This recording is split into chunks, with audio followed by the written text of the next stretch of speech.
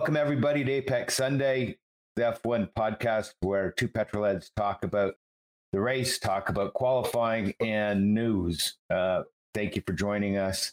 And please don't forget to like, share, and subscribe. Thanks, John. So we're at a classic track, Monza in Italy. Before we start talking about qualifying, or rather qualifying for the qualifying and then the other qualifying for the race. Last time we spoke, we thought that the sprint race would be great on this circuit. This is an old school circuit, lots of power and straights, not too many chicanes other than the first one and then the Lesmos, which are fast. The first one's slow, the other chicanes are pretty quick. What did you think of Italy before we started this race? Did you anticipate a better result and better racing? For the sprint race, I was expecting more. For the actual race, it provided more than I expected. Right. I see. Yeah, I was expecting a lot more from the sprint race, but we didn't get that. But before we talk about that, let's talk about qualifying.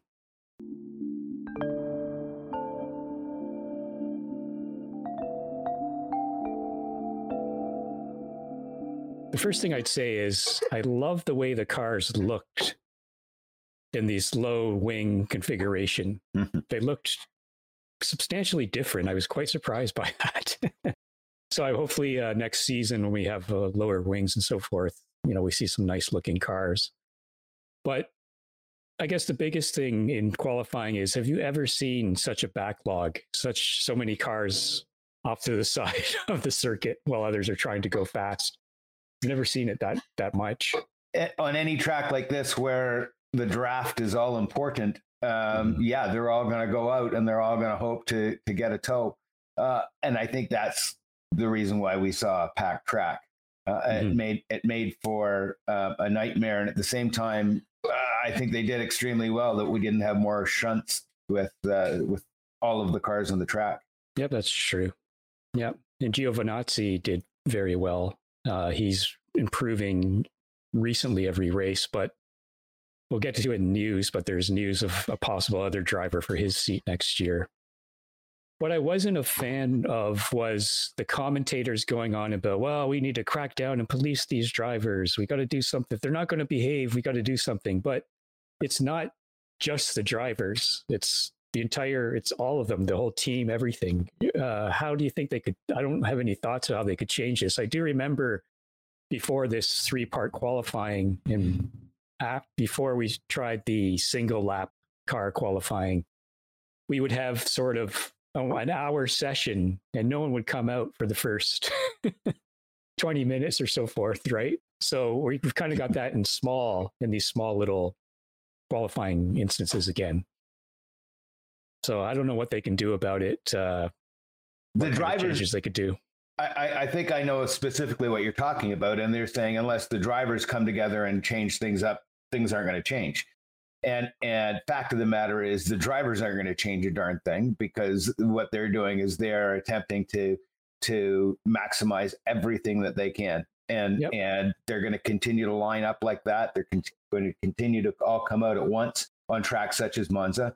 And unless there are rules, then that's the way it's going to be. The teams aren't going to be very happy if one driver decides to be safe. Right. That's not what it's about. And so it's the rule book. But again, the rules are getting in the way this year as it is. So I leave it the way it is.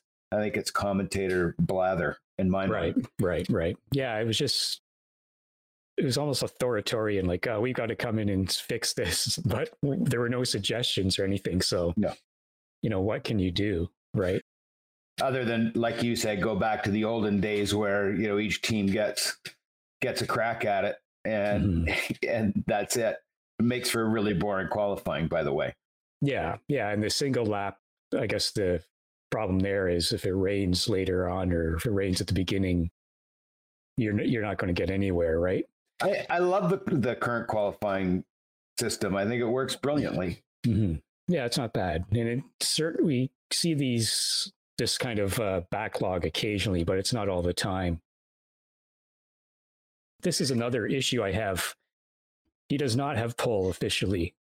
Right. So, and then for the sprint race, he didn't have pole because he was penalized. Mm-hmm. So I was asked, like, why didn't you discuss the sprint race qualifying in the half-season review? And my answer is, it's an experiment at this time. There was only one sprint race in the first half of the season. We still have to see how these things work out.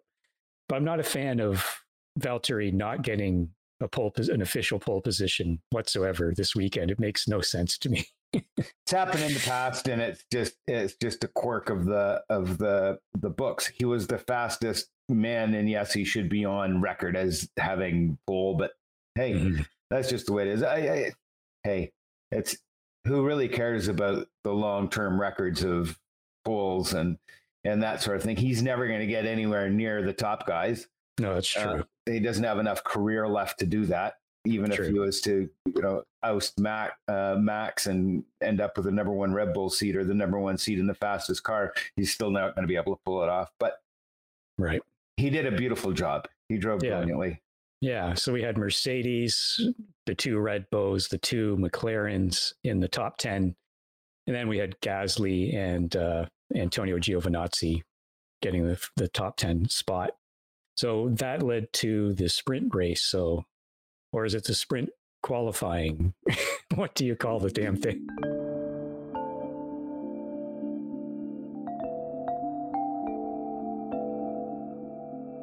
They just call it the sprint. And they corrected themselves at the last one where they said it's the sprint. It's not a sprint race. It's just called the sprint.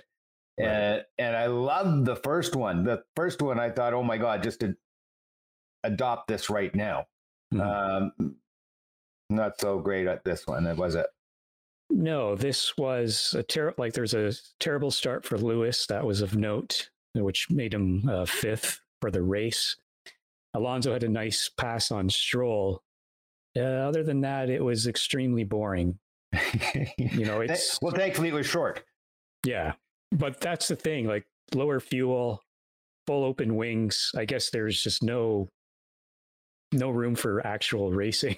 Very much. Well, there is, and it shows where the guys are going to go off the edge. I mean, that's where Russell shines and where Lando shine, and those young drivers that have the low hanging manly bits that are willing to go places where they shouldn't go and take the chances.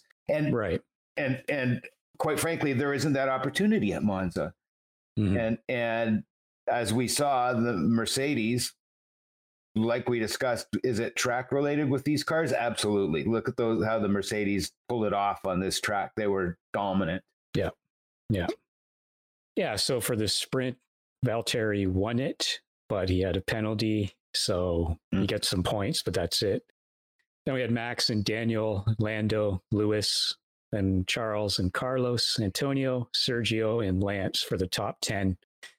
So the surprise to me was the McLarens doing very, very well, both of them right out of the gate in both the qualifying and the sprint, not race, not qual. The sprint, but the sprint thingamajiggy. Yes.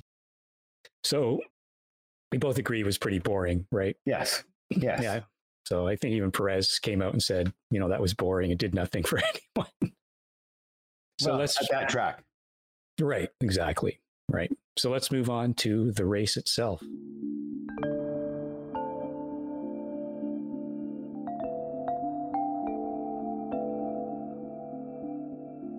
What a race. Yeah, what did you think of it overall? Overall, I mean, my God, it was just amazing. We started off with a bizarre start. Mm-hmm. I didn't expect it to start that way. And I mean, what happened to Lewis? Well, he started fifth, right? Right. So that's going to be some difficulty from the get-go, especially, again, as we saw through the sprint, that, it's not exactly super easy to pass on this course. So we saw some passes at the beginning. And I guess the thing that stood out to me was the I guess they call it turn 3. Like the first chicane is 1 and 2, although I consider it the first turn for chicane, but whatever. But we saw Lewis try to pass Max on the outside. Max did what he's supposed to and didn't let him. And Lewis complained a little bit, and they moved on. And we had a fair number of laps before the pit stops. And I guess we can mention that Gasly started from the pit lane. Yuki didn't start at all. And so it was a disaster for the AlphaTauri team in their home race. Mm-hmm. But we get to this Max having a bad pit stop, 11 seconds. And I thought, well, how are they going to blame Mercedes for this? And then because it was purely human error. I mean, all the mechanics did their job, but it was a matter of pressing a button to release him, and he just sat there. Right. So then that led to the incident, and I consider it a racing incident. I thought Max was a bit too optimistic going around the outside at that point, but he tried. He had to do it. He had to do it. I don't like that he did it. It was perilous. Do you think Lewis would have done that? I'm not so sure Lewis would have done that. No, I don't think he would have. I don't think so. So that brings up to me, like what you talked about. Yeah, and what you talked about last time we spoke is Max having matured and so forth. I just think he just had a moment of fuzziness. Yeah, like I've got to get by Lewis. He's ahead of me now. Then he complained quite vigorously for quite a while, but his team didn't. And It seems that there's not too much controversy over there. There are people with differing opinions on whose fault it was. I'm thoroughly in the racing incident category, as are you. Some people are blaming Max 100%. Some people are blaming Lewis. Whatever. I was very impressed with Max and how he dealt with it. He did not. He could have just driven into Lewis instead of going for the airborne on the rumble strip. He really could have. I mean, I think that's what Schumacher would have done. I mean, Schumacher would have just driven into him, and Schumacher would have done that move, the same move that Max did. I think. I'm guessing. I mean, he was a little bit of a bull in a china shop. Michael Schumacher. I'm talking about Michael Schumacher. Yeah, I'm talking about the guy in the wheelchair. Yeah. Right. Yeah. And Lewis had a bad stop as well, like just over 4 seconds. So that kind of led to the incident as well. So yeah. And then when the safety car came out for that, I really thought because the field was bunched up again, that would give Bottas the opportunity to win the race. But that didn't happen. Yeah. Me too. And surprisingly, both Ricciardo and Lando stayed ahead to take the 1-2. People are saying Lando could have won, but I think Ricciardo had it under control. When he needed to go faster, he went faster. I don't think so. Well, yeah, Lando could have won, but only if they had ordered him by. Yeah. And, I mean, Danny's another Alonso. He's a master craftsman at driving. And you've got to be a lot faster to get past Danny. A lot faster to get past. Yeah. And on top of that, there was that radio call where Lando said, "I'm much faster," and Danny picked it up. Danny was managing his car, managing the tires, managing fuel, and I think he had it in him. I think Danny's finally figured out that car or got the confidence that he can pull it off now. What do you think? I hope so, because he's a great racer, and we need as many good racers or great racers as we can. And it was a merit win. It wasn't, another car was suffering from wing damage and all this nonsense. Absolutely. It was just outright. He took the start. He got the best start, took Max and won the race. And it was just so great to see McLaren up there again. And I hope that it's sort of a preview of, where they might be next season more consistently. Well, you know what? I've been a Los Angeles Raider fan since, I don't know when, since high school. So a very, very long time. I'm embarrassed to say how long that is. And I'm the same with McLaren. Right. Ever since I was a little boy, I've been a McLaren fan. And, if you think about what Bruce did, dying at 32 years old, and what they'd accomplished in Can-Am, Formula One, IndyCar, hill climbs, Formula 2. Oh my God. Phenomenal. And he died at 32 years old. He pulled that off. So, yeah. Did you see his Can-Am cars race? Yes, I did. Yeah. Oh my God. That still to this day is my favorite series of all time. When those cars came around on the first lap, lap in anger, you seriously felt it in your chest. That there was so much in the way of pure cubic inch. It was crazy. And what did Can-Am stand for? Canadian American Series. So. Right. Yeah. Right. And it's gone now, right? Unfortunately, Porsche destroyed it. Oh yeah. How'd they do that? They flooded it, kind of thing. They took what was it? It wasn't a Group 5 car. It was a race car, a prototype race car that was highly developed for racing in Europe. And they took it and they dumped in a twin turbo engine that had almost double the horsepower of everybody else. Right. And it was unheard of at the time, entirely unheard of at the time. They could dial it up to 1,300 horsepower, and they broke every lap record in Formula One tracks, everything. They were faster than everybody before that car. So that car comes along, and oh my good Lord, it was just crazy. Mark Donohue and Jackie Oliver, I believe, were the drivers. No, Mark Donohue and Jackie Oliver, I think, were the two drivers in that car. Phenomenal. So what do you think of the penalty given to Max? Three grid penalty for next race. Ridiculous. Yeah. Ridiculous. Just ridiculous. No. Just like the penalty on... I understand their reasoning, but I still think it's just a racing incident, and they could just tell them, like, guys, that's likely what's going to happen, so watch yourself. And, the incident when Silverstone, Lewis got a 10-spot grid penalty, and he didn't deserve that for that either. So, but Perez got a penalty, so he was running in third, dropped back to fifth at the end because he didn't give that spot back. And Red Bull continued to astound me. Like, it was obvious he needed to do that, but we're not too sure about that. Right.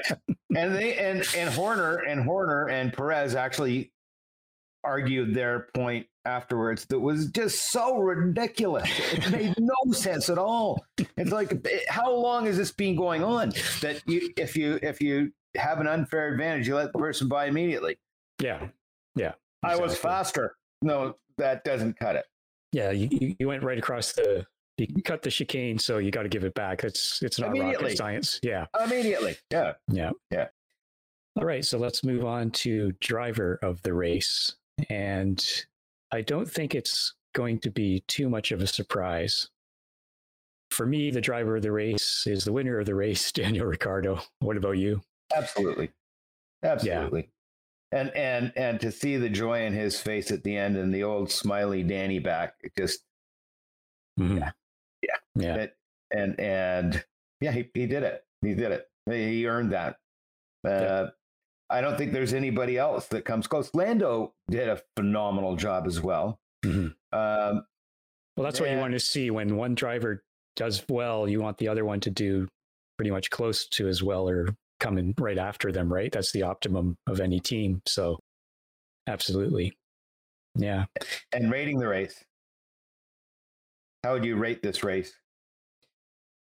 The result gets a 10, but overall, I'm giving it a 6. It was kind of lukewarm for the most part, I thought. Kind of like the sprint, a little bit of action here and there, but not too much. What about you? I'm giving it an 8. It kept me awake. Right. I didn't fall asleep. It wasn't boring. There was always something there, and there were some great performances. Right. The passes that did happen were wonderful. Again, the big downside is the screaming Crofty. The announcer spewing off like he's no. Yeah, it's one thing to be excited, but it's when you're excited over something you shouldn't be. It gets very annoying very quickly. Because I try to think about Murray Walker. He was constantly excited, but it would be like a temporary sort of. And in a measured way. Measured way. It was very apt whenever he did it.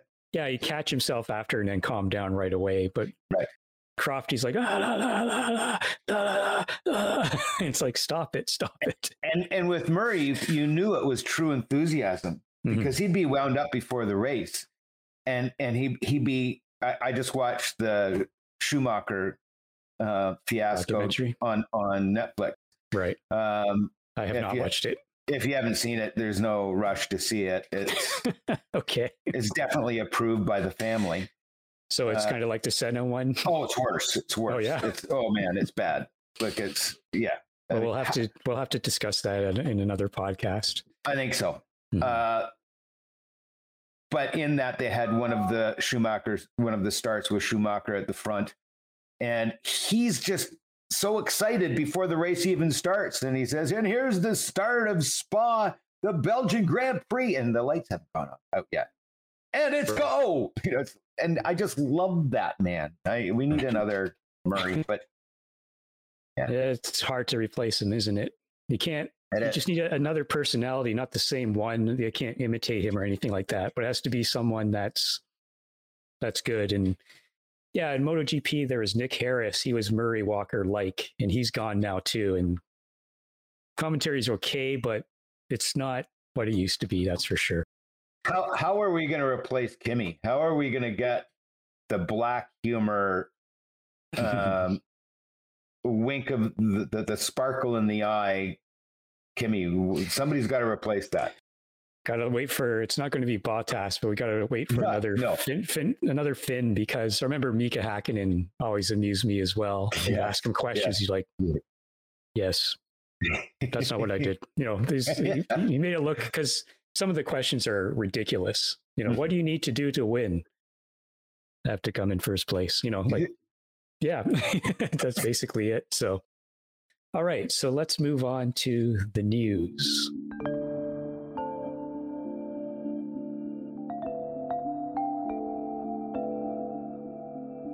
And for the news, I don't have too much this week, John. Zhu from F2 is being talked about in the Alfa Romeo seat. I have not watched him at all. I know he's a race winner in F2. Yeah. And I know that Liberty probably wants a Chinese driver in Formula One for marketing reasons as well. And that's a big country with a lot of money at the moment, despite the biggest way they military operate in the world. Yeah. So, and then we have McLaren's Jonathan Neal, the chief operating officer, not the chief operating officer. I hope. He's leaving after 2 decades. He's leaving McLaren. Whoa. Don't know too much about him, but whenever you get a guy who's an executive for 2 decades, not always easy to replace. That's large. Mm-hmm. And when Vettel and Stroll have re-signed, so that's confirmed. Yay. So basically, it's the Alfa Romeo seat that's up for grabs. Anything for you, or? That's nothing. I mean, it seemed like the silly season, thank God, this year was entirely short, just so quick. Thank God. Yeah. And who have we got? We've got some great driver lineups. It'd be nice to see another young gun come in. Vettel has it in him, but it's kind of sad seeing Vettel in a back marker car, the car that doesn't have the ability to be up front. It's kind of sad for me. And hopefully Alonso will shine, but we see these greats that are lagging, and it's sad. Mm-hmm. Yeah, absolutely. So up next, we have Sochi in Russia. It's an interesting circuit. It's slippery as that big, long corner towards the front. Bottas usually does well there, but I have no thoughts about. I have no anticipation about how that race will operate. It's clear that the high-speed tracks are Mercedes tracks, and the twisty ones aren't. Mm-hmm. So I anticipate Mercedes doing pretty well there.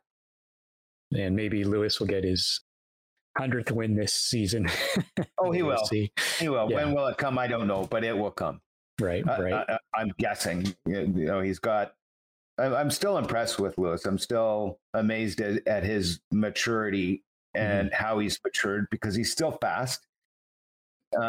Faster than he's ever been, and he's still learning, which Yeah. Yeah, he could still win this championship this year for sure. Sure he could. So sure he could. And it might be his best one if he does win it. So we'll see. And I was talking to somebody that was saying, there's a very good chance that Lando is going to come in third, and Bottas is going to come in fifth. And that would be sad to see Bottas that far back. This is his last chance, probably in Formula One, to be in the top three. Yeah, because the top four should be either Lewis or Max. Whoever wins that, those will be the top two. And then it should be either Perez or Bottas, exactly, based on the cars. But again, Norris is just doing so well. So, I wouldn't be surprised if he finishes third in the championship. And what about Perez? Do you think that you showed those incredible charts of consistency in the review, the first half review, and he wasn't very consistent. No, but the gain was coming, and then it sort of fell apart at this race. Yeah, I don't know about. He's had his qualifying is not good, especially compared to Max, and that he suffers from that. That's why he's coming through the field, but you don't want to be coming through the field in that car. Like, I mean, if you have to come through, sure, have a great car, but you shouldn't be in that situation. So that speaks to Mercedes again, doesn't it? Because they have stated that they don't do well in air, and unless they've got clear air in front of them, their car doesn't handle that well. And it shows through in his inability to pass unless he's got a huge speed margin. That's why we were both surprised that Bottas, after the safety car, I thought he would have been right up there, but it didn't happen. So, well, there you go. Yeah. All right. So if you like the podcast, please give us a like, subscribe, and share the podcast. And John, we'll talk to you next couple weeks from now about Russia. Fantastic. Thanks, Rob. Talk to you. Bye-bye. Bye.